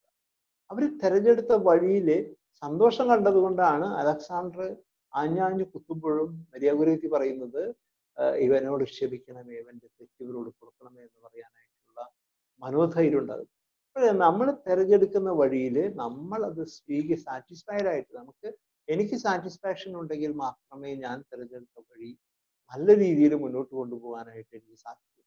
അല്ല എങ്കിൽ വഴിയിൽ പകുതി വെച്ച് നമ്മൾ പ്രശ്നങ്ങളിലേക്ക് ചാടും എന്നുള്ളത് യാതൊരു സംശയവുമില്ല. ഇങ്ങനെ നമ്മൾ ഒരു ദൈവത്തിന്റെ വഴി തിരഞ്ഞെടുക്കാനായിട്ട് പരിശ്രമിക്കുമ്പോൾ നമ്മുടെ മുമ്പിൽ അതിനുള്ള മാർഗങ്ങൾ ഒത്തിരിയുണ്ട്. പക്ഷെ ചിലരൊക്കെ പറയും ഞാൻ എന്ത് വിചാരിച്ചിട്ട് നടക്കുന്നില്ല. പക്ഷെ സത്യസന്ധമായിട്ട് മാർഗങ്ങളിലൂടെ മുന്നേറി കഴിഞ്ഞാൽ നമുക്ക് തീർച്ചയായിട്ടും ലക്ഷ്യത്തിലെത്താൻ സാധിക്കുമെന്ന് നമുക്കറിയാം. ഞാന് നമ്മുടെ മെൽബൺ സിറോ മലബാർ രൂപതയുടെ മൈനർ സെമിനാരിയിലാണ് ഇപ്പം ജോലി ചെയ്യുന്നത്. ഇവിടെ നമ്മുടെ സെമിനാരിക്കാരുണ്ട്. മൈനർ കൂടിയാണ് ഞാൻ ജീവിക്കുന്നത്. ഞാൻ അവരെയൊക്കെ കാണാൻ പോകുമ്പോൾ, അവരുടെയൊക്കെ വീടുകളിലേക്ക് പോകുമ്പോൾ അവരുടെയൊക്കെ മാതാപിതാക്കളോട് ചോദിക്കാറുണ്ട്, നിങ്ങൾ എന്ത് പറയുന്നു. ഈ കുട്ടികൾ എടുക്കുന്നതിന് മുമ്പ് അവരോട് ചോദിക്കും, മാതാപിതാക്കളോട് ചോദിക്കും, നിങ്ങളുടെ മകൻ ഒരു വൈദികനാവുന്നതിൽ നിങ്ങൾക്ക് സന്തോഷമുണ്ടോ? മിക്കവാറും പേര് പറയും, ഞങ്ങൾക്ക് സന്തോഷമാണ് അച്ഛാ, അവൻ അച്ഛനാവാൻ ആഗ്രഹം ഉണ്ടെങ്കിൽ ഞങ്ങൾ അതിനെ പ്രോത്സാഹിപ്പിക്കും, ഞങ്ങളുടെ കുടുംബത്തിൽ വലിയൊരു ഭാഗ്യമാണെന്നൊക്കെ പറയാം. അപൂർവമായിട്ട് ഞാൻ കേട്ടിട്ടുണ്ട്, ഞങ്ങൾക്ക് വലിയ ആഗ്രഹം ഉണ്ടായിട്ടൊന്നല്ല അച്ഛാ, അവൻ അങ്ങനെ ഒരു ആഗ്രഹമുണ്ട്, അവൻ പോകട്ടെ, അവൻ പഠിച്ച് അവൻ രക്ഷപ്പെടണമെങ്കിൽ രക്ഷപ്പെട്ടു. ഇങ്ങനെ ഈ ഭാഷകളൊക്കെ മിക്കവാറും അങ്ങനെയുള്ള കുടുംബങ്ങളിൽ ഞാൻ തിരിച്ചു പോരുമ്പോൾ തന്നെ അത് അവനെ എനിക്ക് എടുക്കണമെന്ന് 2 പ്രാവശ്യമൊക്കെ ഞാൻ ചിന്തിക്കാറുണ്ട്. പക്ഷെ മാതാപിതാക്കളുടെ പ്രോത്സാഹനം എന്ന് പറയുന്നത് ഏത് ജീവിതത്തിലും വലിയ വലിയ സത്യമാണ്. എനിക്ക് തോന്നുന്നത് ഭാരതത്തിന്റെ, പ്രത്യേകിച്ചും കേരളത്തിന്റെ ഒക്കെ മാഹാത്മ്യം എന്ന് പറഞ്ഞു കഴിഞ്ഞാല് അത് ആ കേരളത്തിന്റെ ആത്മാവിനെ കണ്ടെത്താനായിട്ടൊരു പരിശ്രമം നടത്തി കഴിഞ്ഞാൽ നമുക്കറിയാം നമ്മുടെയൊക്കെ മാതാപിതാക്കന്മാരുടെ സപ്പോർട്ടും നമ്മൾ മാതാപിതാക്കന്മാർക്ക് കീഴ്വഴങ്ങി അല്ലെങ്കിൽ മാതാപിതാക്കന്മാരനുസരിച്ച് ജീവിച്ചതുമാണ് നമ്മുടെ കേരളത്തിന്റെ ഒക്കെ ആത്മാവ്. അപ്പോഴേ നമുക്ക് ദൈവത്തിന്റെ സ്വരം തിരിച്ചറിയാനായിട്ട് നമുക്ക് ആഗ്രഹം ഉണ്ടെങ്കിൽ നമ്മൾ 1-2 കാര്യങ്ങൾ കൂടെ ശ്രദ്ധിക്കുന്നതല്ല. ഒന്ന്, നന്നായിട്ട് പ്രാർത്ഥിക്കുന്നവരായിട്ട് മാറും. പ്രത്യേകിച്ചും കൂദാശകളെ സ്വീകരിക്കുക. ധാരാളം കുട്ടികളെ, പ്രത്യേകിച്ച് യുവജനങ്ങൾ, പ്രത്യേകിച്ച് ഈ ജീസസ് യൂത്തിന്റെയും കരിസ്മാറ്റിക് മൂവ്മെന്റിന്റെ ഒക്കെ നേതൃത്വത്തിലെ ഒരുപാട് മാനസാന്തരങ്ങളും പ്രാർത്ഥനയിലേക്ക് യുവജനങ്ങൾ പ്രത്യേകിച്ചും കടന്നു വരുന്നു. അങ്ങനെ നമ്മൾ നന്നായി പ്രാർത്ഥിക്കുന്നതോടൊപ്പം തന്നെ മറക്കാതെ നമ്മൾ ചെയ്യേണ്ടതാണ് കൂദാശകൾ സ്വീകരിച്ചു. പ്രത്യേകിച്ചും കുമ്പസാരം എന്ന് പറയുന്ന കൂദാശ. നമ്മിലുള്ള തിന്മയെ കർത്താവ് എടുത്തു മാറ്റാണ് കുമ്പസാരം എന്ന് പറയുന്ന കൂദാശ. വിശുദ്ധ കുർബാനയിൽ ഈശോ നമ്മുടെ ഹൃദയത്തിലേക്ക് വരുന്നുണ്ടെങ്കിൽ വരുവാനായിട്ട് നമ്മൾ യോഗ്യത നേടുന്നതാണ് കുമ്പസാരം എന്ന് പറയുന്ന കൂദാശ. കൂദാശകളുടെ പരികർമ്മം വഴിയും നിരന്തരമായിട്ടുള്ള പ്രാർത്ഥന വഴിയും നമുക്ക് നമ്മുടെ ഗിഫ്റ്റ്, ദൈവം തരുന്ന ഗിഫ്റ്റ് ഏതാണെന്ന് നമുക്ക് തിരിച്ചറിയാനായിട്ട് സാധിക്കും. അത് സാധിക്കുന്നില്ല എന്ന് പറയുന്നത് ഒരുപക്ഷെ അത് അസത്യമായിരിക്കും, അല്ലെങ്കിൽ പരിശ്രമക്കുറവായിരിക്കും. രണ്ടാമതായിട്ട് നമുക്ക് നമ്മുടെ നല്ല ജീവിതാന്തസ് തിരഞ്ഞെടുക്കുവാൻ നമ്മളെ സഹായിക്കുന്ന മറ്റൊരു വലിയ ഘടകമാണ് നല്ല പുസ്തകങ്ങൾ വായിക്കുക. ഈ കാലഘട്ടത്തെ കുറിച്ച് പറയുന്നത് പ്രിന്റിംഗ് ടെക്നോളജി അവസാനിച്ചുകൊണ്ടിരിക്കുകയാണെന്നാണ് പറയുന്നത്. പുസ്തകങ്ങൾക്കൊന്നും യാതൊരു രീതിയിലുള്ള ചെലവില്ലാത്തൊരു കാലഘട്ടത്തിലാണ് നമ്മൾ ജീവിക്കുന്നത്. പുസ്തകം വായിക്കാനൊന്നും ആർക്കും താല്പര്യമില്ല, ആരും അതിന് തയ്യാറാകുന്നില്ല. അപ്പോൾ ഈ പ്രിന്റിംഗ് ടെക്നോളജിയെ അവസാനിപ്പിക്കാതെ നല്ല പുസ്തകങ്ങൾ വായിക്കാനായിട്ട് നമുക്ക് സാധിക്കണം. നമുക്കറിയാം, ഇഗ്നേഷ്യസ് ലയോള, വലിയ വിശുദ്ധൻ, ഈശോസഭയുടെ സ്ഥാപകൻ. ഇഗ്നേഷ്യസ് ലയോളയുടെ മാനസാന്തരത്തിന് പോലും കാരണമായത് പുസ്തകം വായിച്ചിട്ടാണ്, വിശുദ്ധ ഗ്രന്ഥം വായിച്ചിട്ടാണ്. ഒരുപാട് നല്ല പുസ്തകങ്ങൾ വായിക്കാനായിട്ട് നമ്മൾ സമയം കണ്ടെത്തുകയും അതുപോലെ അതിനു വേണ്ടിയിട്ട് നമ്മൾ സമയം ചെലവഴിക്കും. ഏതാനും മാസങ്ങൾ, ഏകദേശം 12 മാസം, ഒരു വർഷമായി എൻ്റെ അടുത്ത് ഈ സെമിനാരിയില് ഒരു ഫാമിലി വന്നു. ഞാൻ അവരെ പരിചയമുണ്ട്. അവരിങ്ങനെ ഫോൺ ചെയ്ത് പറഞ്ഞു, അച്ഛനെ കാണാൻ വരുന്നുണ്ട്, അച്ഛൻ ഫ്രീ ആണോ? ഞാൻ പറഞ്ഞു ഫ്രീ ആണ് പറയുന്നത്. നമ്മുടെ സെമിനാരിയുടെ ക്ലാസ് കഴിഞ്ഞ് ഒരു 5 മണി സമയത്താണ് അവർ വന്നത്. അപ്പോൾ അവര് അപ്പനും അമ്മയുണ്ട്, അവരുടെ മകളുണ്ട്. അവള് MBBS പഠിക്കുകയായിരുന്നു. MBBS കഴിഞ്ഞ് ഹൗസ് സർജൻസിക്കുള്ള സമയത്താണ് വന്നത്. ഞാൻ സ്വാഭാവികമായിട്ട് വിചാരിച്ചു അവളുടെ വിവാഹം ഞാൻ ഉറപ്പിച്ചിട്ടുണ്ടാവും, അത് പറയാനാവും വരുന്നതെന്നൊക്കെ പറഞ്ഞ് ഞാനിങ്ങനെ അവരെ സ്വീകരിച്ച് ഞങ്ങൾ കുറേ നേരം വർത്തമാനം പറഞ്ഞു കഴിഞ്ഞപ്പോൾ ഇവര് വന്നത് എന്തിനാണെന്ന് എനിക്ക് മനസ്സിലാവുന്നില്ല. ഇവര് വന്ന് സൗഹൃദ സന്ദർശനമായിരിക്കാം, ഒരു ഫ്രണ്ട്ലി വിസിറ്റ് ആയിക്കോട്ടെ എന്ന് കരുതി ഞാൻ ശരി നമുക്ക് പോവാന്ന് പറഞ്ഞ് ഞാനിങ്ങനെ അവസാനിപ്പിക്കാൻ അവര് പോകുന്നില്ല. അവരിങ്ങനെ പറഞ്ഞിരിക്കും. അവസാനമാണ് അവർ പറയുന്നത്, അച്ഛാ ഞങ്ങൾക്കൊരു കാര്യം അച്ഛനോട് പറയാൻ. ഞാൻ ചോദിച്ചാൽ എന്താണ് ഇത്, ഇതൊന്നും പറയാത്ത കാര്യമാണോ ഇനി പറയാൻ പോകുന്നത്? അതെ അച്ഛാ, ഇവൾക്ക് അച്ഛനോട് എന്തോ പറയുന്നത്. അവള് ഹൗസ് സർജൻസി ചെയ്തുകൊണ്ടിരിക്കുകയാണ്. അയാൾ ഹൗസ് സർജൻസിയിലേക്ക് കടക്കാൻ പോകുന്നു ആ ഒരു 2-3 ആഴ്ച പരീക്ഷകളൊക്കെ കഴിഞ്ഞു. അപ്പൊ ഞാൻ പറഞ്ഞു എന്താ മോളെ? അവള് പറഞ്ഞു, അച്ഛാ എനിക്ക് വളരെ കാലമായിട്ടുള്ളൊരു ആഗ്രഹമാണ്, എനിക്കൊരു സിസ്റ്ററായിട്ട് ജീവിക്കണം, ഏതെങ്കിലും മഠങ്ങളിലെ കോൺവെന്റിൽ ചേരണം. ഏത് മഠത്തിൽ ചേരണമെന്നോ ഏത് കോൺഗ്രിഗേഷൻ തിരഞ്ഞെടുക്കണമെന്നോ ഒന്നും എനിക്കറിയില്ല. ഇവള് പഠിച്ചത് തൃശ്ശൂർ ഗവൺമെന്റ് മെഡിക്കൽ കോളേജിലാണ്. ഞാൻ ആദ്യം കേട്ടപ്പോൾ വിചാരിച്ചു, ദൈവമേ ഈ കുട്ടി സത്യമാണ് പറയുന്നത്. ഞാൻ പറഞ്ഞു അത്. അവള് പറഞ്ഞു അതെ അച്ഛാ, എനിക്ക് ഭയങ്കര ആഗ്രഹം. ഞാനിങ്ങനെ കുറെ സംസാരിച്ചു അവളോട്. അവസാനം ഞാനോട് പറഞ്ഞു, നീ ഒരു കാര്യം ചെയ്യേ, നീ നന്നായി ഒന്ന് ഒരുങ്ങ്. അപ്പൊ അവള് എന്നോട് പറഞ്ഞേ, അച്ഛാ എനിക്കൊരു നല്ല പുസ്തകം വായിക്കാൻ തരൂ, ഞാനൊരു പുസ്തകം വായിക്കാൻ ഇഷ്ടമാണ്, എനിക്ക് നല്ല പുസ്തകങ്ങൾ തരൂ. എൻ്റെ കയ്യില് ജേർണി ഓഫ് ദ സോൾ എന്ന് പറഞ്ഞ് വിശുദ്ധനായിട്ടുള്ള ജോൺ 23 മാർപ്പാപ്പയുടെ മനോഹരമായിട്ടുള്ള ജീവചരിത്രമുണ്ട്, ഇംഗ്ലീഷിലുള്ള നല്ല പുസ്തകം, നല്ല വെരി ഗുഡ്. ഞാൻ ഈ പുസ്തകം എടുത്ത് അവൾക്ക് കൊടുത്തിട്ട് പറഞ്ഞു, നീ ഇത് വായിക്കുക, അതിന് ശേഷം നീ കഴിയുമ്പോൾ പറഞ്ഞു കഴിഞ്ഞാൽ ഇനിയും പുസ്തകം തരാം, ഏതെങ്കിലും ഹൗസ് സർജൻസി കഴിയട്ടെ, അതിനുശേഷം നമുക്ക് ആലോചിക്കാമെന്ന് പറഞ്ഞ് ഞാൻ അവളെ പറഞ്ഞു വിട്ടു. പിന്നീട് അവള് പറയായിരുന്നു, ഇപ്പൊ അവള് കോൺവെന്റിൽ ചേരാൻ പൂർണ്ണമായിട്ട് സമ്മതിച്ച് തീരുമാനം എടുത്തിരിക്കുകയാണ്. ഇനി അവളുടെ ടെക്നിക്കൽ സൈഡ്, അതായത് അവളുടെ MBBS ഭാഗങ്ങൾ കഴിഞ്ഞാൽ കോൺവെന്റ്. അവളുടെ ഒരു ദിവസം എന്നെ വിളിച്ച് പറയുന്നത്, പക്ഷെ ഞാൻ ഈ journey of the soul John 23 മാർപ്പാപ്പയുടെ ജീവിതത്തിൽ വായിച്ചപ്പോൾ എനിക്ക് ഭയങ്കര ഇൻസ്പിറേഷൻ കിട്ടി. എനിക്ക് ഭയങ്കര ഇഷ്ടമായി. പിന്നീട് ഞാൻ ആ കുട്ടിയോട് പറഞ്ഞു, ലിറ്റിൽ ഫ്ലവറിന്റെ കുച്ചുറേസിയയുടെ ഓട്ടോബയോഗ്രഫി വായിക്കാൻ പറഞ്ഞു. അവൾ വായിച്ചു കഴിഞ്ഞു. അപ്പോ നമുക്ക് ഈ നമ്മളുടെ തെരഞ്ഞെടുപ്പിൽ നമ്മളെ സഹായിക്കുന്ന പ്രാർത്ഥന സഹായിക്കുന്നുണ്ട്, നമ്മുടെ കുടുംബം നമ്മെ സഹായിക്കുന്നുണ്ട്, പ്രാർത്ഥനയിൽ തന്നെ നമ്മുടെ കൂദാശകൾ സഹായിക്കുന്നുണ്ട്, നമ്മുടെ ഫ്രണ്ട്സ്, നമ്മുടെ കൂട്ടുകാരൊക്കെ സഹായിക്കുന്നതോടൊപ്പം തന്നെ നമ്മുടെ മാതാപിതാക്കളെ സഹായിക്കുന്നതോടൊപ്പം തന്നെ നല്ല പുസ്തകങ്ങൾ കൂടെ നമ്മെ സഹായിക്കുന്നുണ്ട്. നല്ല ഇൻസ്പിറേഷൻ നൽകുന്ന നല്ല പുസ്തകങ്ങൾ വായിക്കാനായിട്ട് പ്രത്യേകിച്ചും ഇന്നത്തെ യുവജനം മുന്നോട്ട് വരണം. പക്ഷേ ഇന്ന് നമ്മുടെ വായന വളരെ പുറകിലേക്ക് പോവുകയാണ്. പ്രത്യേകിച്ച് നമ്മുടെ സോഷ്യൽ മീഡിയയിലുള്ള നമ്മുടെ ഇൻവോൾവ്മെന്റ് അത് വേണ്ടതാണ്, അത് വളരെ അപ്രീഷിയേറ്റ് ചെയ്യുന്നു. അതോടൊപ്പം തന്നെ നല്ല ഗ്രന്ഥങ്ങൾ വായിക്കുക, സഭയുടെ പഠനങ്ങൾ മനസ്സിലാക്കുക. എങ്കിൽ മാത്രമേ ദൈവം തരുന്ന ഈ സമ്മാനത്തെ സ്വീകരിക്കാനായിട്ട് എനിക്കും നിങ്ങൾക്കും സാധിക്കൂ. ഇത് സ്വീകരിക്കാനായിട്ടുള്ള മറ്റൊരു വലിയ വഴിയാണ് നമുക്ക് നമ്മെക്കാൾ ഉയർന്നവരോട് അല്ലെങ്കിൽ നമുക്ക് അഭിപ്രായം ചോദിക്കാവുന്നത്, കൗൺസിലിംഗ് ചോദിക്കാവുന്നത്. നമ്മൾ പറയുന്ന ഒരു സൈക്കോളജിക്കൽ കൗൺസിലിംഗ് അല്ല ഞാൻ ഉദ്ദേശിക്കുന്നത്, മറിച്ച് എൻ്റെ ജീവിതത്തിൽ ഇങ്ങനെ ഒരു മുന്നോട്ട് പോകാൻ ഞാൻ എങ്ങോട്ട് തിരിയണമെന്ന് പറഞ്ഞു തരാൻ കഴിവുള്ള അറിവുള്ള ധാരാളം വ്യക്തികൾ ഈ ലോകത്ത് നമ്മുടെ പരിചയത്തിലുണ്ടാവും. അവരെ കണ്ടുപിടിച്ച് അവരോട് സംസാരിക്കുകയും നല്ല നല്ല കൗൺസിലിംഗ് നമുക്ക് കിട്ടുകയാണെങ്കിൽ നമുക്ക് നമ്മുടെ ജീവിതത്തിൽ മുന്നോട്ട് പോകാനായിട്ട് നമുക്ക് യാതൊരു ബുദ്ധിമുട്ടും ഉണ്ടാവില്ല. അതിനെ സാധിക്കുന്ന രീതിയിൽ സഭ നമുക്ക് ഒരുപാട് അവസരങ്ങൾ ഒരുക്കുന്നുണ്ട്. ആ അവസരങ്ങൾ വിനിയോഗിക്കുവാൻ ഞാനും നിങ്ങളും തയ്യാറാകുന്നുണ്ടോ എന്നുള്ളതാണ് വലിയ പ്രശ്നം. ഞാനിവിടെ നമ്മുടെ രൂപതയുടെ മൈനർ സെമിനാരിയിലാണെന്ന് ഞാൻ പറഞ്ഞത്.